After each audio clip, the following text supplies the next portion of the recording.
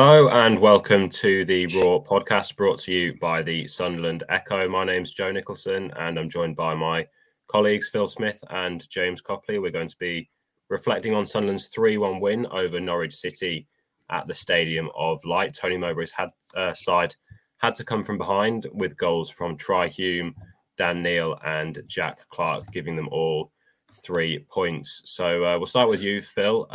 Sunderland ended a 3-game losing run with this win over Norwich, and reflecting back to just under a month ago, they were playing well. They'd won 5 of their last 6 games, but then they'd come into this sticky run of form. Dan Neil's red card against Middlesbrough, then went away to Stoke and lost, and then lost against league leaders Leicester. So just how important was this win against Norwich on Saturday?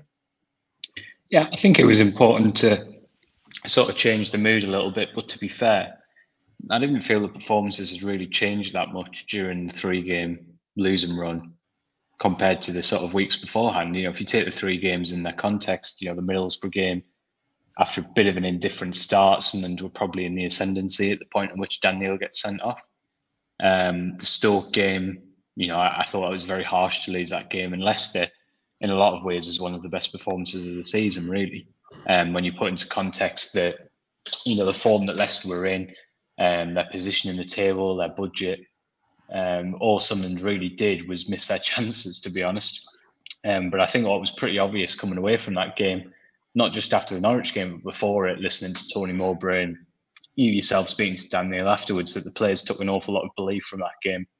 It reminded me a little bit of after the Fulham game at Craven Cottage in the FA Cup earlier this year, where Sunderland didn't actually win, but you know, the staff and the players talked about it a lot in the months afterwards, as it really gave them that conviction that they were on the right track, because they'd not just competed with the Premier League team, but they'd done so playing that sort of really aggressive style.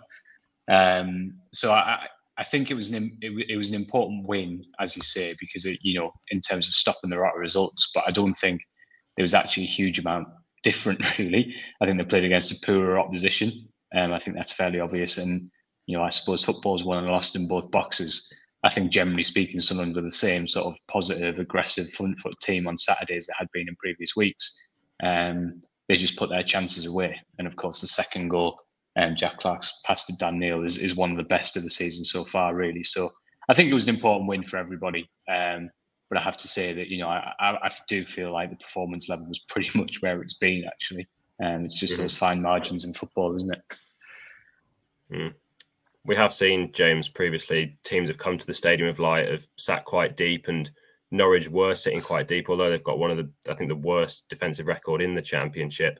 But they were kind of putting men behind the ball and they wanted to hit Sunderland on the counter-attack. And when they got a goal lead, I'm sure some fans would have thought, here we go again, it's going to be a difficult afternoon. But how much credit does Sunderland deserve for getting back ahead before half-time and then seeing it out to get the 3 points? They do deserve a lot of credit. I think the conviction by the playing staff and the coaching staff to not panic despite having lost 3 games, as Phil says, the performances haven't been too bad, really, by and large. Obviously, there's always things you can improve. There's been a lot of controversy about refereeing decisions, but naturally with 3 losses comes some external pressure, some outside noise. Sunderland's record at the Stadium of Light wasn't all that good last season, so to go a goal behind against Norwich, who I think hadn't won in 4 coming into it, obviously that's now moved to 5, you know, was a worry. It was very much against the run of play. I thought Sunderland largely dominated those opening exchanges and just didn't score, but then Norwich get the sucker punch, and you do feel, oh no, here we go. But I think everybody in that stadium, really, bar the Norwich City fans, you know, Sunderland players and Sunderland fans actually just stuck with it. I didn't feel that much angst from Sunderland fans. Yes, they were disappointed, but there seemed to be a recognition that, hang on, we are the better team here. Perhaps that was partly also because of the sort of questionable refereeing decision around that Norwich City goal. Is he offside? Isn't he offside? Is he interfering with play? All of that sort of stuff. So that sort of contributed to the injustice. But, you know, the stats paint a picture as well. Just got them here. Sunderland had 17 shots the whole game to Norwich's 9. And Sunderland had 9 shots on target to Norwich's 2, 63% possession to 37%. That always looked like they were going to win the game once they took the lead. Even when they equalised, I thought, right, here we go. A really excellent turnaround. I think there's still some questions tactically, especially up front, and about team cohesion, and perhaps we'll talk about that shortly. But I think the question for me around this team still is if a Jack Clarke or a Patrick Roberts isn't firing, or if a fullback can't get on the action, or if we can't get a goal from midfield, then do we have a championship quality centre forward who can really make the difference? Now, I think that remains to be seen. Hopefully, one of the four we've got develops, and obviously Royston had a really good game, really positive game. So yeah, there's a lot to go up, but I think a very, very important win for Tony Mowbray as well, because you don't get a result against Norwich who are in bad form, and suddenly people start to concentrate on the results rather than the performances, and rightly so, because it's a results business at the end of the day. But yes, good to get back to winning ways, definitely. Mm-hmm. Well, you mentioned Jack Clarke there, another goal for him from the penalty spot, and he was excellent again on Saturday, wasn't he, Phil, with that goal and just with the driving runs that he produces down the left-hand side. But as James mentioned there, Sunderland, maybe in the last few games, have looked like they've been a bit reliant on Clarke. He has kind of stepped up. He's got 9 goals now this season, which I think is as much as he scored last season in the league already. But just how impressive was he, and how reliant do you think Sunderland are on Clarke at the minute? Yeah, I think probably, a little bit too reliant. I think that is a fair comment at the moment. Having said that, if you've got a player with the qualities that he has, with the consistencies he's at, then why wouldn't you rely on him? Do you know what I mean? Because I think it's kind of one of the worst cliches in football, isn't it? That wingers are inconsistent and you can't expect them to be at it every week. And actually, Clarke's kind of proven that wrong, as Ahmad did to an extent last year when his goal contributions were pretty much won every game. I do think that what he's doing this season is remarkable, and I think Saturday was pretty much a classic example of that, really, where Norwich doubled up on him. I mean, Fastnacht was in the team pretty much purely, I think, to double up with a young right back and try and defend Clarke. And they don't really seem to have the ideas to stop him. And I think what's so impressive about Clarke is, if you look back to when he first arrived on his initial loan spell, I think he was a fairly one-dimensional player. He would pick up the ball and he would cut inside and he would drive until he was stopped, and he was pretty effective at it. But now you can see he can score goals at the back post. He can take players down the outside as well and cut the ball back on his left foot, as he did for that famous Patrick Roberts goal, something that he's just developed more and more. I think he's playing at as high a level as anybody in the Championship right now.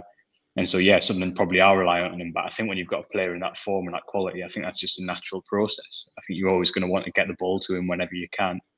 I think James is right in what he says about, I think one of the impressive things this season, and something that Mowbray was really worried about in the summer, was, he said it quite a lot, actually, to get into the playoffs, he needs 70 goals.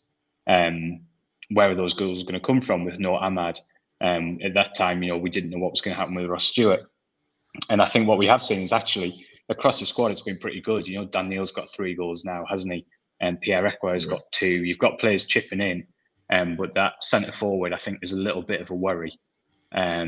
Because although Sunderland have kind of adapted to almost play without one, I think you do feel like they're a little bit reliant on Clarke's goal scoring output at the moment. And I think the decision to go with Roussin on Saturday sort of reflected that, because I think Mowbray has spoken a lot about Mason Burstow and saying how impressed he's been with his athleticism, his off-the-ball work. But I think we could all see that he wasn't getting a huge amount of chances, and he hasn't particularly looked like scoring.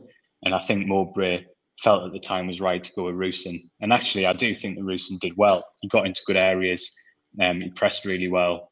And I expect he'll probably get a chance again on Saturday to play against Swansea. And I think it's going to be really important that someone up front steps up. I do think this team has shown that it's not all about strikers, and there are different ways to play, and there are different ways to score goals other than having sort of your classic number 9. But I do think when you look at the goal scoring charts, there's a little bit of a concern that Clarke is so out in front on his own. I definitely think that's a big focus over the next few weeks, is to try and get some continuity and get some goals from the front line. It looks like Roussin's very much sort of next in line to get that opportunity, as Burstow did. Mm-hmm. Yeah, I didn't realise, just watching the Dan Neil goal back, just how good Clarke's kind of footwork was to kind of beat a couple of Norwich players and then set up Neil. And what also was interesting was Roussin's run, which kind of opened up that space for Neil to kind of break through into the midfield and then dink the ball over the goalkeeper. But Phil mentioned it there. James Rusyn came in to the side for his first senior start for Sunderland. Didn't receive too many clear-cut chances, but how do you think he did? And how would you assess his performance?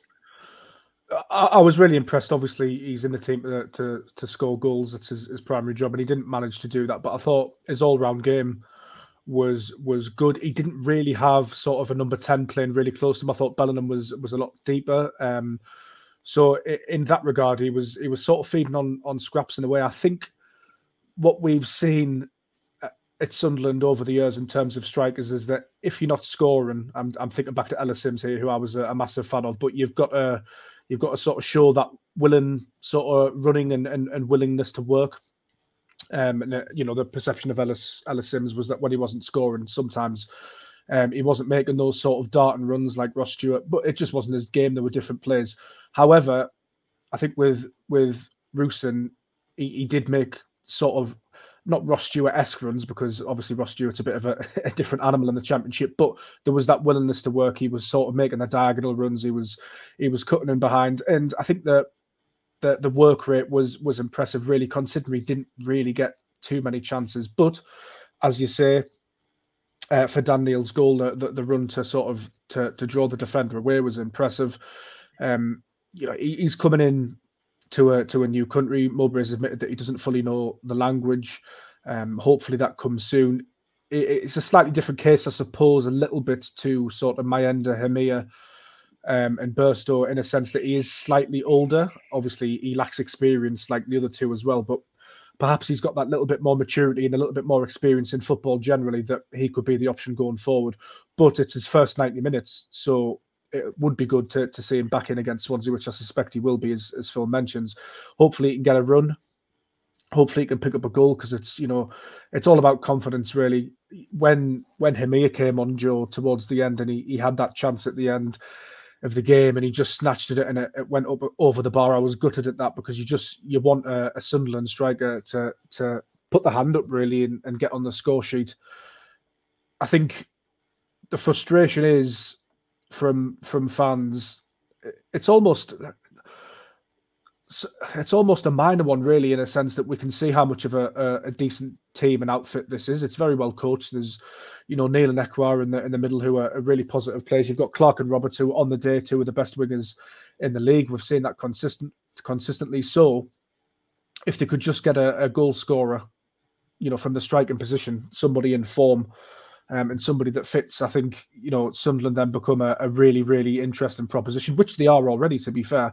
But they just need that little bit of magic as well. Jack Clarke's providing it. He sort of stepped in, providing that magic quality role that Ahmad did last season. But you just sense that Sunderland just maybe need a tad more, despite the fact that I think we'd all probably agree that in an all-round sense that they're probably a better team than they were last year. But I just think at the moment they're missing that little bit of magic dust, despite winning 3-1.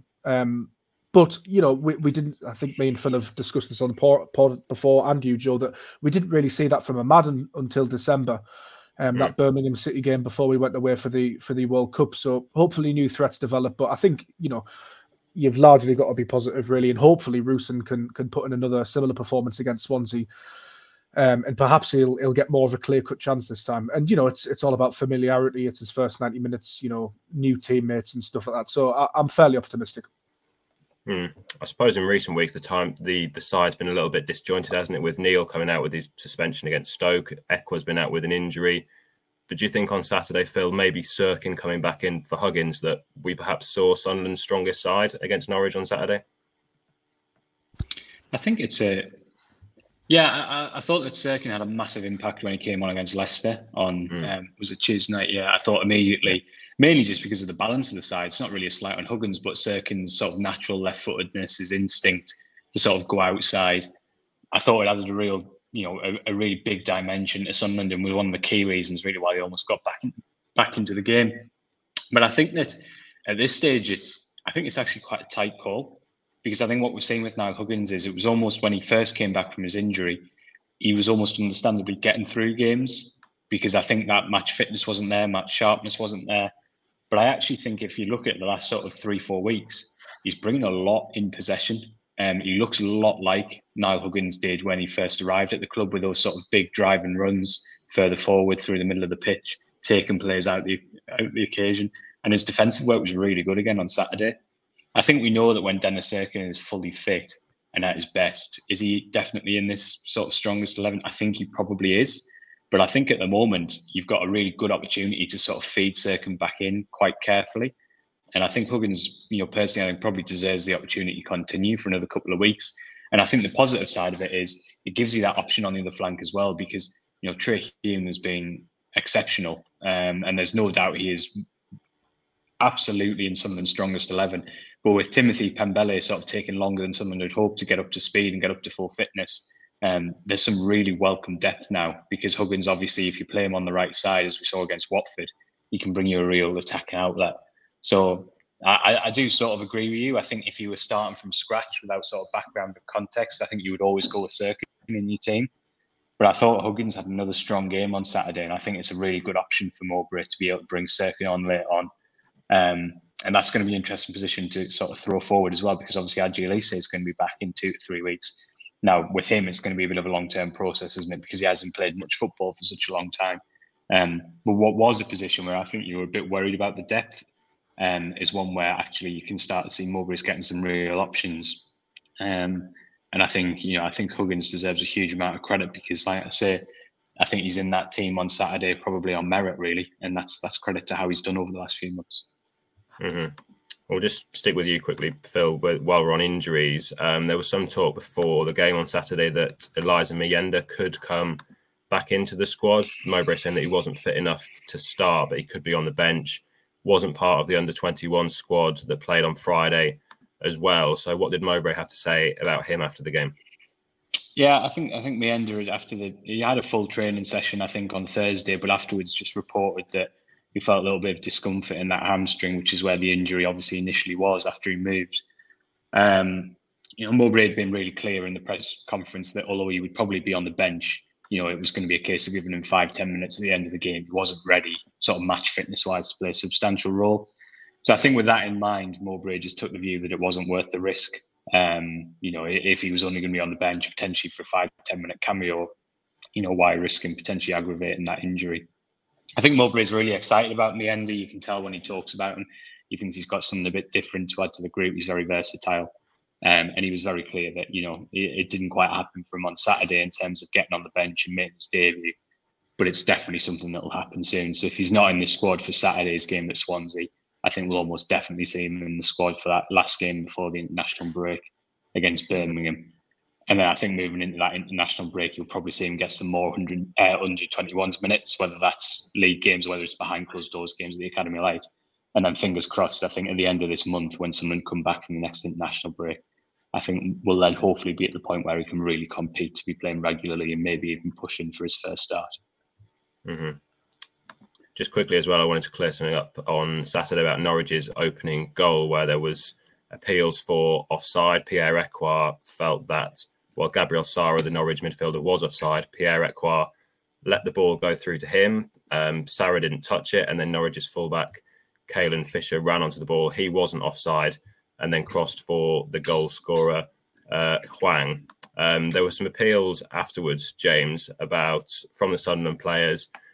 We all thought that Pierre-Ekwa got booked for his appeals. There were some suggestions that it was Dan Ballard that got booked, and that would have meant he received his 5th yellow card of the season, which would have meant he had a 1-game suspension for the game against Swansea next weekend. But you've had it confirmed what actually happened there. Yes, so obviously, as you've just mentioned, Norwich scored. I think Pierre-Ekwa and Dan Ballard were appealing quite heavily to the referee. I think Ballard was next to Ekwa. There was a yellow card shown. I think we all were of the opinion that it was shown to Ekwa for dissent or something along those lines in the stadium. But I think, not to dig anybody out here at all, but I think a lot of, or most of the websites pull their information from Opta. So I think maybe somebody's mistaken that the yellow card's gone to Dan Ballard. when it hadn't. So obviously all of the websites said Dan Ballard had got yellow carded, including, Flash Score and BBC, which we all use as well to double check things. So went to the FA for a bit of clarification, and they confirmed that it was Ekwa and not Ballard. So Ballard will be available for Swansea if he is fit. Luke O'Nien did pick up a yellow card, though, in that game against Norwich City. So that means that Sunderland's 2 first-choice centre-backs are 1 game away from suspension each, heading into Swansea City. So perhaps that return of Adji Elisi would be timely if they can get him up to speed. But as Phil said, it'll be a long-term sort of phasing back in. So that leaves like Triantis and Sealt. So definitely want to watch, I think, because, there was a lot of talk about that partnership coming into the season, but they've performed by and large pretty well, I would say. So yeah, certainly definitely want to keep an eye on. Mm-hmm. We're just looking at the league table, Phil. Sunderland now up to 7th in the Championship table. We're recording this on Monday, and West Brom are playing Coventry on Monday night. So if West Brom do beat Coventry, they'd move back ahead of Sunderland. But Mowbray said something quite interesting, I thought, in his pre-match press conference, that they're only actually 3 points behind where Burnley were last season after now 14 games. Burnley, of course, went on to win the Championship with 101 points. But do you think it's going to now this season take a higher points total to be in the top 6? You just look at Leicester at the top, and to be fair to them, Ipswich as well got a bit of a gap at the bottom. You've got QPR are struggling, as well as Sheffield Wednesday, although they got their first win over the weekend. Do you think it's going to take a higher points total than it did last season? Yeah, 100%. I mean, last year we all said at the time was, an unusually low number of points. If you look back to that final sort of 2 or 3 weeks before the season ended, it was kind of incredible how teams like Millwall and Blackburn just persistently failed to get the results. And so while Sunderland did brilliantly well, especially in that amazing Preston performance, they were lucky. They were. And that was one of the things we talked about in pre-season was this, we were concerned because we all said, Sunderland overachieved last year and they were fortunate to get in the top 6 with the points how they did. And there was a chance that in a stronger division, they kind of matched what they did last year, but finished lower down the table and it would be viewed as a failure. So that was always something I think we were aware of coming into the season. I think, and one of the things that Mowbray has been talking about, and I think one of the reasons he referenced that statistic you mentioned about Burnley, Joe, was that Sunderland's performances are clearly better than they were last year. And they are very clearly better than they were this time last year. We talked about Ahmad. It wasn't really until after the international break that you saw Sunderland really climb the table and we began to talk about them as playoff contenders. Before then, it was mostly about stabilising at the level, wasn't it? So I think that was the point he was trying to make, that we are a long way ahead of where we were, and we're a better side than we were last year. And at the moment, I feel really confident they're going to get more points than last season. But as you, I think, rightly mentioned, that's no guarantee that you're going to finish in the top 6. Because I do think we'll see a much sort of more normal points haul required this year. But I have to say that I think, if you take away sort of the results and just look at the performances, I think this team is a long way ahead of what was last year, even accounting for that obvious sort of concern that we've raised with the striking issue. And I suppose Saturday was a bit of a vindication for Mowbray. He was really bullish, wasn't he, in saying, we've lost 3 games, but we're still a good team if we keep doing the right things. We're going to win games, and we saw that sort of come to fruition on Saturday. So, yeah, I think I'm very optimistic about this team. I think it will better what it did last year. I just don't know where that'll leave you in the table. That's the obvious. That's kind of the big question, because it does look a much stronger field this year, I think. Mm-hmm. Well, just before we finish, James, it's Swansea away on Saturday. Do you expect a similar Sunderland team to line up there at Swansea? And is there any potential changes you think Mowbray could make? Yeah, I would by and large. I think it'll be probably man for man unchanged, to be honest. I think, the only real question, as we discussed earlier, would be Cirkin in for Huggins at left back potentially, but has Huggins really done anything worthy of, being dropped out of that team? Probably not. I guess it's twofold, isn't it? Because obviously Huggins has had his injury issues, so they might not want to oversaturate him, but Dennis Cirkin's only just really come back into the fold the past 2 games. So do they want to throw him in from the start? That's the only real change that I can envisage, unless, of course, there's been some freak Sunderland training ground injury in the week, which you just never know with this club. But yeah, I think Rusyn starts up front for me again. I like the 3 of Ekwa, Neil and Bellingham playing slightly deeper.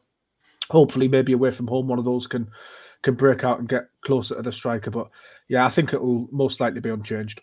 Mm-hmm. Well, we'll have more build up. I agree with that. I think the one. Sorry, I was just going to say. I think there's one interesting question. Is just Job's sort of game time, which I think at the moment is absolutely sort of through the roof for his age.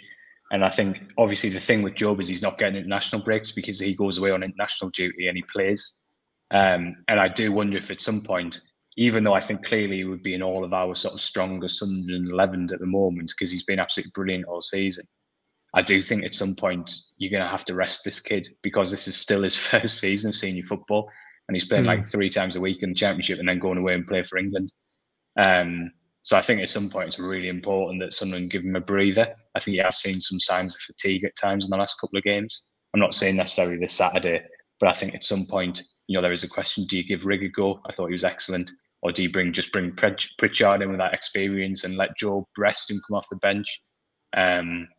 It's not me saying that Job should be dropped because I think he's been excellent, but I do think there's a question there over at what point do you give Job a bit of a breather just to protect him for the rest of the season because he's already become such an important player. I think it's testament to Job as well that the sort of the lack of narrative around him now, because when we signed him and when we saw him in pre-season, it was very much, which position is he going to play? We're not really sure what he is. He's very inexperienced. We might have to play the long game. He's clearly got talent. And now, first part of the season, he's a regular starter for Sunderland. He can play in midfield. He can play in attacking midfield. And his stature now as a football player is well beyond the 18 years he's been on this planet. I think we're probably guilty of maybe not giving him enough credit just by virtue of how consistent he's been. It's phenomenal, really. You forget that he's 18, don't you? You forget that he's still that young age. And Dan Neil mentioned to me after the game. In my head, more minutes this season than last season already. In my head, he's not that much different to Dan Neil in stature, which is remarkable, really, given Dan Neil's got 3 seasons ahead of him in terms of professional experience. It's crazy. Well, Dan Neil was saying that after the game, actually, how he felt that in his kind of first season when he was a senior in League One, that he did feel by January he kind of had that burnout. So Sunderland do have to be careful that with Bellingham, that as well as he's played at the start of the season, that they don't kind of overuse him. And as Phil mentioned there, they've got Pritchard that could come in. Bradley Dack was back on the bench. So they have got options that could easily come in there. But we'll see what Tony Mowbray does for Saturday's game against Swansea. You can find more build-up to that game over on the SAFC section of the Sunderland Echo website. We'll probably have another podcast as well out before then, previewing that game. And Mowbray will be speaking to the media later this week, so you can find all the latest Sunderland news over on the website. So once again, thanks a lot for listening to the Raw podcast.